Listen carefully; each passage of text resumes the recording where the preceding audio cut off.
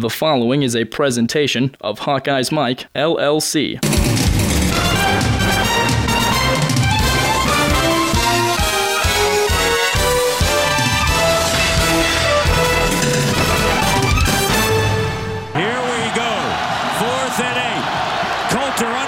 Coulter on a keeper. Coulter wrapped up and brought down by Trinka Passat. And the Hawkeyes win it in overtime here in Iowa City. What a game. What a finish here at Kinnick Stadium for Kirk Ferentz and the Iowa Hawkeyes. They improved to 5-3 and 2-2 in conference play with this big victory here at home. Hello, everyone. This is John Patchett, and welcome to the Football Show from Hawkeyes Mike. We have our first of two weekly Reporter's Notebook segments in this podcast. This show features Steve Batterson, who looks back at the Hawks' thrilling overtime victory against the Northwestern Wildcats in Kinnick Stadium. You'll also hear some of what Iowa head coach Kirk Ferentz had to say on the weekly Big Ten Coaches Call. This Hawkeyes Mike podcast is one in a series of our weekly programs, which include Brent Balbinot and Marv Cook, as well as sports reporters Scott Docterman of the Gazette, the Hawkeye Susan Dank, and Steve Batterson from the Quad City Times. Be sure to check out Marv Cook's X's and O's show and our other Reporter's Notebook podcast this week. The Iowa Northwestern game highlights are courtesy of the Big Ten Network, with announcers Matt Devlin and Glenn Mason. A nice job calling the game, but next time Glenn may want to drink a bit less coffee before kickoff. We very much appreciate it and thank them. Hawkeyes Mike football programs come to you following every game during the entire season and are brought to you in part by Prefense Hand Sanitizer. One application lasts all day. Try the hand sanitizer used by the Iowa Hawkeyes, and remember, the best defense is Prefense. And by the Marsh Cook Investment Group in Coralville, Iowa. Marsh Cook, for all your investment needs.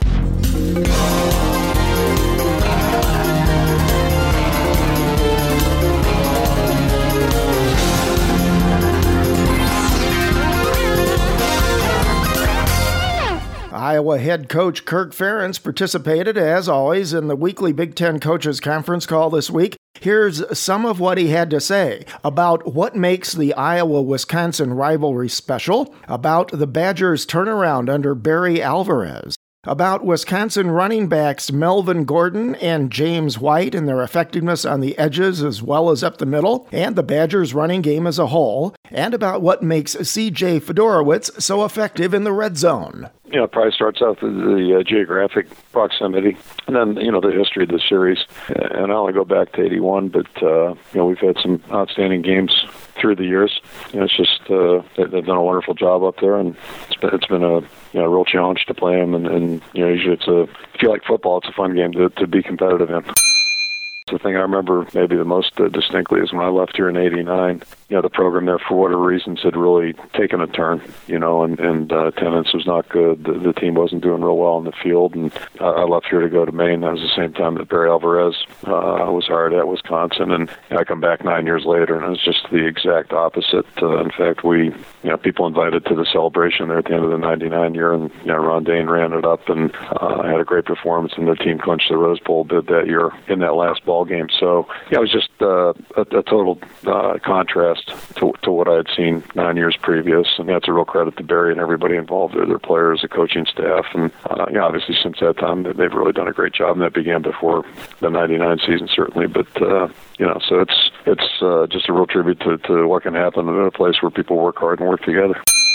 His average from the running back position is over 6 yards a carry, and his overall average is more so. They use him effectively in some other ways too, but he's no surprise. We tried to recruit him for obvious reasons, and a lot of people did, and they did a great job of keeping him home. He's an outstanding football player, as is James White. James has really done a fantastic job throughout his career. He's been a 4-year player for him, and has just done a wonderful job. So, they lose one outstanding running back, they pick up another, install another, and but I think that's been part of the deal. When Ball was there, Ball White were a great combination, and now they've got the same thing going with White and Gordon. And how we slow these guys down or contain them, that's probably easier said than done, because they really have good guys up front to block for them. The fullback's a good blocker, tight ends block well, and then they throw the ball very effectively. I don't know if there's a better player in our conference than the receiver, at any position. So they make it hard for you. You have to. It's a different challenge than what we faced last week, but it's a challenge in the same that you have to. You can't just load up for one area. You have to try to defend everything, and that's easier said than done.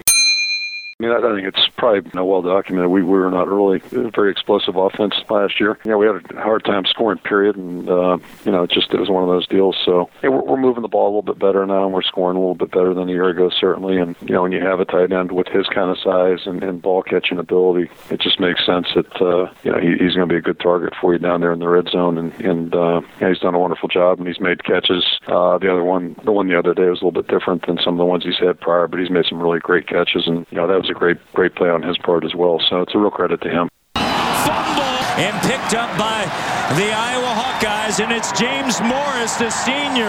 Anthony Hitchens delivered the hit, and Morris with a fumble recovery. Ladies and gentlemen, this is big boy football out there. Some big time hitting going on, and it takes two. Both teams going as hard as they possibly can against each other. How many things have you touched today? Ooh, a puppy. How many places have your hands been? Ooh, a keyboard. 24-hour hand sanitizer protection just makes sense. Prefens, a silica-based hand sanitizer, protects your hands all day. Stays on up to 10 washings. Moisturizes, alcohol-free, and safe for the kids. So go ahead, touch anything and everything. Ooh, a toilet. Prefens, keep your hands germ-free all day.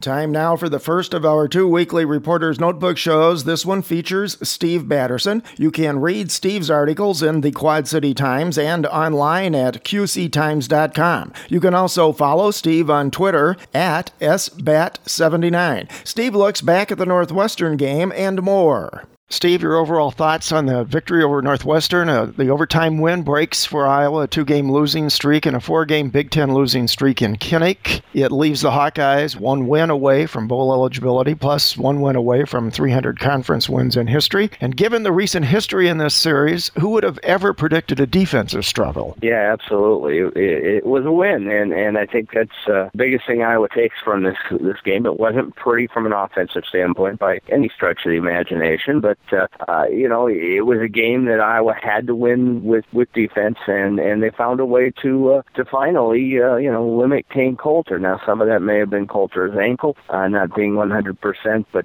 they certainly did contain him for the first time in the past 3 seasons. Both teams had a chance to win that game near the end of regulation, but both made too many mistakes right there at the end to pull off the regulation victory. And turnovers and penalties both played a significant role in this game, and especially hurt Northwestern. At a critical moment, no question. The 15-yard illegal block that was behind the play on Vitale certainly, couldn't have come at a worse time for Northwestern. They'd driven the ball to the Iowa 21-yard line, and then to turn it over on a fumble on the next play, it went from bad to worse there for the Wildcats, and it provided Iowa with an opportunity to at least take the game into overtime, which worked out to Iowa's benefit, obviously. If you listen to Ed Podolak's call during the game and saw some of the still photos afterwards, there certainly could have been a lot of holding calls on Northwestern. Some people in their conference think that they get away with more holds than any other team. Yeah, and it certainly, it's just a matter of how often they're going to throw those flags on those plays, and for comparison's sake, they threw it a few more times normally than what Northwestern is penalized for, but it did come back to haunt them in the end. Looking at the offense again for Iowa, second half offensive production woes continue to be a problem, I think a major problem if you look at the teams that are coming up next. And in fact, in this game, the Hawks offense was pretty much unproductive the last 3 quarters. Yeah, they really had the one nice drive to start the game and followed it with a field goal drive and then kind of stagnated. And that is a concern, particularly with the way that Iowa has not been able to rush the ball after halftime. And it's been a collective thing. It's not just Mark Wiseman. It's a team thing where the Hawkeyes are not able to sustain drives, and that is it's an ongoing issue. It's been a problem the last couple of weeks, and it certainly didn't get any better on Saturday. And you walk away with a win, and you from a player's perspective, you probably feel pretty good about that. But there's still an awful lot of work to do with this football team. Hawkeyes have led at halftime in every game this year. They started very fast again for the second game in a row, but as we were just discussing, they racked up 102 yards in total offense in the first quarter, then only 178 for the balance of regulation play. And, you were just talking about it. It doesn't seem like it's any one thing, but it's kind of hard to pinpoint why this is happening. Yeah, it really is. And then you take a look at Jake Rudak's numbers after halftime. He completed 14 of 16 passes in the second half. So I mean, it's perplexing. It's a team that has shown a wonderful ability to move the ball on the ground in the first half against some solid defenses. Northwestern has a nice defense, and Ohio State certainly the week before has a pretty solid group too. But for whatever reason in that second half, it's just not clicking. And the inability to sustain drives, and they're finding themselves in third and long a lot more frequently in the second half than they are in the first. And I don't know if it's just a case of backs wearing down over time, or frankly, defense is making a few adjustments to curtail at least what has been productive in the first half. And Iowa not having an answer for that. To your point, it just seems like when Iowa's passing game is working well, and it was on numerous occasions last Saturday, then for whatever reason, either Davis in the play calls or Rudock making changes at the line, which he does have the flexibility to do, they move back to the run, and when they do that, it seems like they're running right into the teeth of their opponent's defenses. I don't get it. Yeah, there's been a lot of that, and it tends not to be very productive. I mean, what you're seeing is those games that maybe went for 4 or 5 yards in the first half, all of a sudden they're getting stacked up at the line, or maybe getting a gain of 1 or 2, and then all of a sudden you're looking at a pretty challenging down and distance situation. Let's talk some more about the rushing game, which you just said largely disappears in the second half recently. I saw some comments after the game beginning to question just how well Mark Wiseman's suited to continually try to run those outside zone schemes, and wondering if that's why we're now seeing more of Bullock and more of LaShawn Daniels. Well, I think one of the things we've heard all along is that they consider Bullock and Wiseman to both be number one. I suspect what we may be seeing is a situation where they're trying to manage Wiseman's carries, given his injury situation a year ago and the foot injury that he suffered a couple of weeks back. That they're trying to be a little cautious with when they use him and how frequently they use him, just to make sure that he can get through the season, because they don't want to put themselves in a position where you've really taken that power back out of this offense. And, Damon Bullock is doing a nice job as kind of a counter to that. And he provides a little bit more flexibility going to the outside, and he also provides more of a receiving threat, which I think is something the defenses have to respect. And it's been a situation where I think both of those guys are playing okay. Neither of them are playing great football, but they certainly are doing some nice things to kind of play off of each other. Between the two of them on Saturday, they ended up with 108 yards rushing, which against a pretty salty Big Ten defense is not a terrible day, but it's certainly not as much as you would hope. I thought Jake Rudock had another solid game, even though he had the one pick late in regulation. It was sort of a meaningless pick. I think he was trying to make something happen there, and there was little time left on the clock for Northwestern to do anything. But then he was great in overtime. That TD pass to Fedorowicz was one of the best executed offensive plays for Iowa all year. Perfect touch pass into the face of an all-out blitz. Yeah, we really showed. He really showed the poise that we've been talking about all season long. But to deliver the ball and to put it exactly where it needed to be for C.J. Fedorowicz to go up and get it, and to be smart enough to put a little extra height on it to give C.J. a little extra time to get there to get it, really shows what kind of a quarterback that Jake Rudock is. And he was a little wobbly in the first half. He took a couple of hits and tweaked a knee a little bit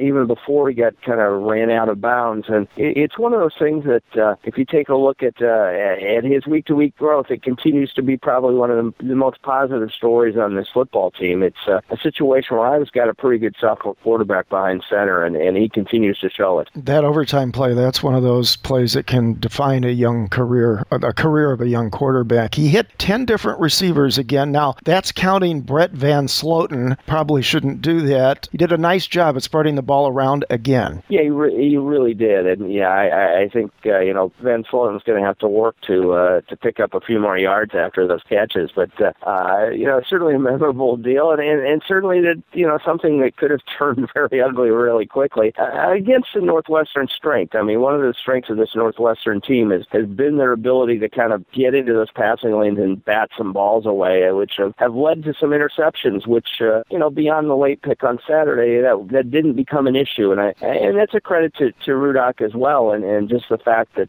he's doing a pretty good job not only managing the game and spreading the ball around, but he's not making a ton of those critical mistakes or even some of those mistakes that we saw earlier this season. In spite of the running woes, which we've previously talked about, and Iowa was outrushed in this game 225 to 136, but if you watch the video, the replay again, it was another solid game by Iowa's offensive line on both the left and right sides. Yeah, the line is definitely showing growth. Brandon Sheriff is continuing to dominate, and not totally unexpected. I mean, I think that's he's a guy that people had high expectations for during the course of the season. But what we're seeing some growth at those other positions. The Walshes and the Blythes are settling in a little bit in their roles, and it's been good, decent growth. Here, at the midpoint of the Big Ten season, it's kind of refreshing to see some growth after some struggles. Certainly you go back to the Michigan State game a couple of weeks ago, and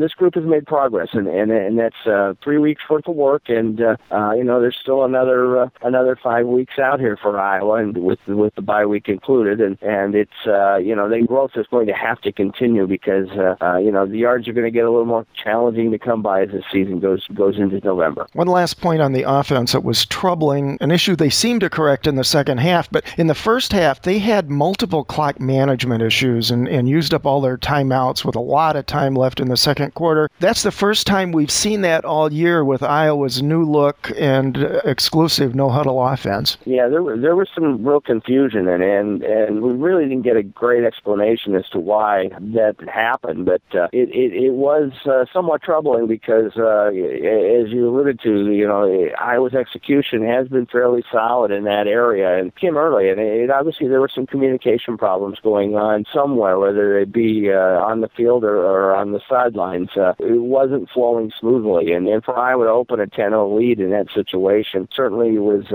encouraging to see from that standpoint, but the execution and those timeouts certainly would have been a little more valuable down the stretch if they would have been there later in the second quarter. Other side of the ball, Iowa's defense played very well overall. We already talked about this game being a surprisingly defensive struggle. They held Northwestern scoreless in the first half, and Iowa's defense has now held opponents scoreless in the first quarter 6 times this year and 4 times in the first half. They also held the Wildcats well below their season averages in points, which were 31 coming into the game, and total yards, which was 420 coming into the game. Yeah, and then they kept them off the board in the first half for the first time in 5 seasons. So it really set a tone early. Coulter had to work for whatever yards he got, and he ended up with 60, which was 106 fewer than what he had a year ago against Iowa. It starts there.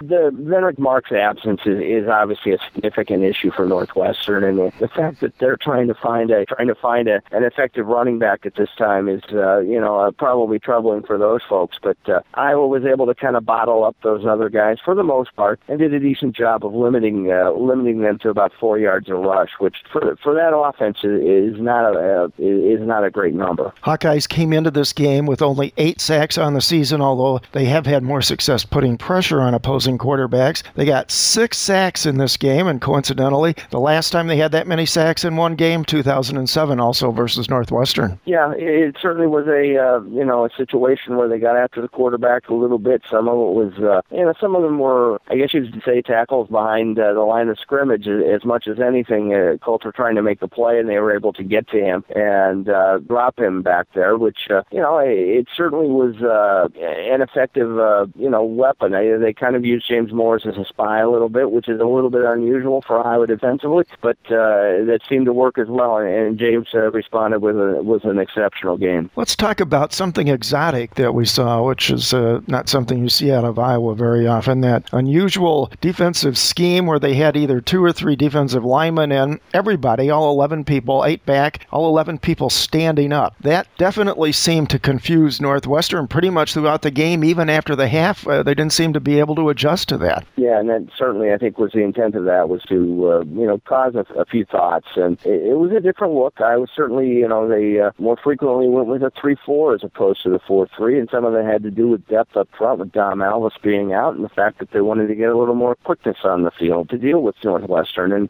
it's something that they've used occasionally a few years back. Norm Parker did it a time or two, and it was very effective on Saturday.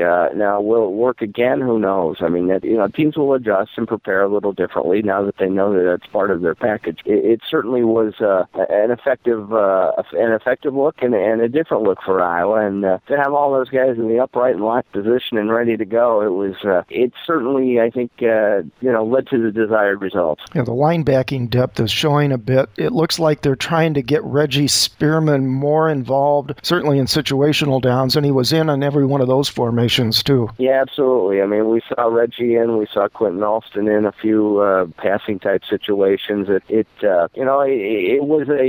brings a little more heat. It brings a little more speed than maybe what they would normally have with 4 offensive or defensive linemen, and it provided some issues that led to success for Iowa, which critical element in stopping an offense that simply had run wild on the Hawkeyes a year ago. Northwestern did have a couple of sustained and long, time-consuming drives in that second half. I'm sure it gave a lot of Iowa fans a sinking feeling there for a while, but ultimately the defense held up. And in overtime, they were terrific. It was like a total defensive effort there to stop Northwestern in those 4 plays in overtime. And the terrific play at the end of the game by Louis Trinka-Passat, I watched that last night again 4 times on replay. He, went across the line, fell down behind the line of scrimmage where the quarterback was standing originally, got up, looped all the way back around. He almost looked like he had wide receiver running back speed and tracked Coulter down near the sideline. Yeah, the big guy's pretty athletic. And, he was a linebacker in high school, so I mean there is a little linebacker in him, and he showed it on that play. And it's one of those things where Iowa's defense certainly rose to the occasion when it was needed. Desmond King came up with the big turnover late in regulation. He came up with a sack in overtime. It's one of those things that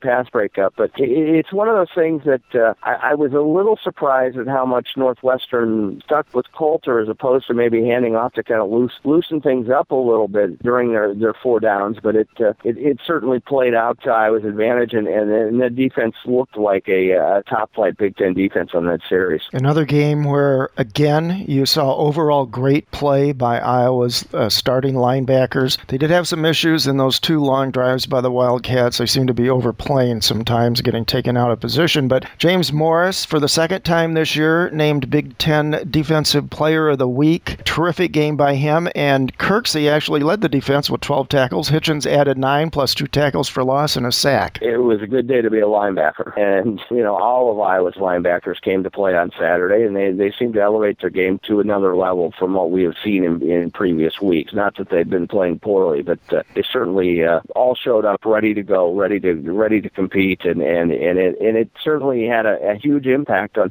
slowing down an offense that had rushed for 349 yards against the Hawkeyes a year ago. Another important factor in this game for Iowa's defense was they were largely successful in holding down a Northwestern productive passing game. Northwestern only had 104 yards through the air. Iowa's defensive secondary in this game only gave up 1 long play, 31 yards to Dan Vitale, and Iowa's defense kept their best wide receiver, Tony Jones, in complete check. He only had 1 catch for 4 yards. Pretty solid game by the secondary, no question. They kept the receivers covered. Coulter found himself scrambling around quite a bit. That led to the 6 sacks. It also 12 tackles for a loss total in that game. And whenever you can get into the across the line with that kind of frequency, you're gonna disrupt a lot. And the passing game was among the things that really kind of fell apart for Northwestern as Coulter found himself kind of just running for his life a lot. A bit surprised, especially given the talent at place kicker for both of these teams. Maybe coming into this game, people would have thought special teams play would have been a bigger factor. It really wasn't. Each side had 1 made field goal. I guess people were both first guessing and second guessing Ferentz on his decision late in the 4th quarter to try to kick that long field goal into the wind. That was a miss. You look overall all at Mike Meyer's play this year, and with his made field goal and 2 PATs on Saturday, he moved into second place all alone, all-time in Iowa history with a scoring total of 291 points. He gets taken for granted, I think, a little bit. He's kind of gone about his business fairly quietly and just consistently delivers, whether it be the PAT streak, which is now at 108, I believe, to just being fairly effective with that foot from a decent distance in terms of field goal opportunities. And I think he would have liked to have seen that one last chance, a chance to kind of go out and redeem himself after the fourth quarter miss. But Kirk had that on his mind a little bit too. I think their objective was to try to move it in about 10 yards, move the ball to 25, and give him a chance from about the same spot where really he had missed previously. But the interception obviously ended that opportunity. I think Mike Meyer is one of those guys who is going to be missed when he's gone next season, and he's been awfully consistent and productive. And he had a pretty important 38-yarder in the first half, or that game wouldn't have gone into overtime. Well, that's the positive side of Iowa's kicking game. A more negative and troubling concern appears to be the punting of Connor Kornblath, and he's already played in some big games this year and in some tough stadiums to play in, but I thought he definitely underperformed last Saturday. Even when he had the win behind his back, he wasn't doing a very good job punting. He's been pretty inconsistent, and it's been kind of feast or famine, and when it's been feasted, it's been pretty good, but the famine has been the issue, and that's been a season-long concern, and we've seen this inconsistent, game really kind of, from the start, and it didn't change last week. I mean, he averaged 40 yards, which was actually improved over his previous performance at Ohio State, but it was, as you said, I mean, there are situations where you just need the punter to deliver, and you need him to deliver a pretty good kick, and we haven't seen that consistently yet, and given the fact that there really isn't anybody else listed on the depth chart, it's going to probably stay that way the rest of the year, especially as the weather turns into November and becomes much more of a factor than what it has been. Any closing thoughts as we look ahead to Wisconsin? Well, I think, you find yourself feeling probably a little better about where this football team is at right now compared to where it was a week ago. They've continued to make progress. They've evened their record in the Big Ten at the midpoint within a win of bowl eligibility, and now you have a very dominant running team coming to town in Wisconsin, and this will be the biggest challenge that this line has faced this season, and on both sides of the ball. And the Badgers have been awfully good at running the football. There's not a lot of suspense in terms of what they're going to try to do, and when you do, you get a little too overboard in terms of defending the run. They certainly have Abadaris and who has been one of the most effective receivers in the Big Ten. This is probably probably behind the Ohio State game. It's probably the second biggest challenge on the Hawkeye schedule. Hasn't been easy. It won't be easy. What a day for Jake Rudock and the Iowa Hawkeyes and the Hawkeye faithful here at Kinnick Stadium. Well, what a great football game. The only bad thing, it's over. That's a team defense, and all of a sudden they're running, and they're not going to let Kane Coulter pull it down again. For Kirk Ferentz, a glorious day here on a beautiful October Saturday from Iowa City. The final score, Iowa wins it 17-10 in overtime.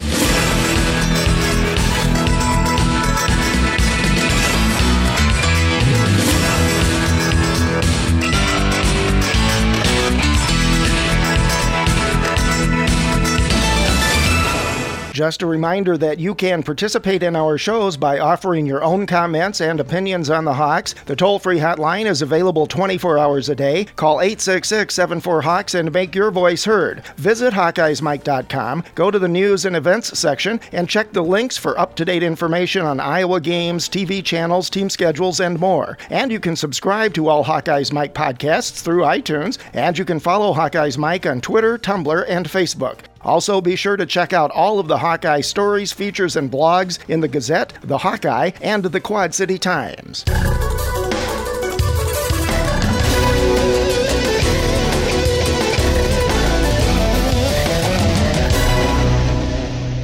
Our Our thanks again to BTN for the game highlights this week, and thanks as always to Steve Batterson. We hope you've enjoyed this Hawkeyes Mike podcast, that you'll come back for more, and that you may think about participating. You can do so by phoning and making your own voice heard on our shows. Call 866-74-HAWKS. It's all Hawkeyes all the time on HawkeyesMike.com. One passion, many voices. Nice work, everyone. Sharp broadcast. Really good. Everyone on the floor as well. Really a lot of hustle. I liked it.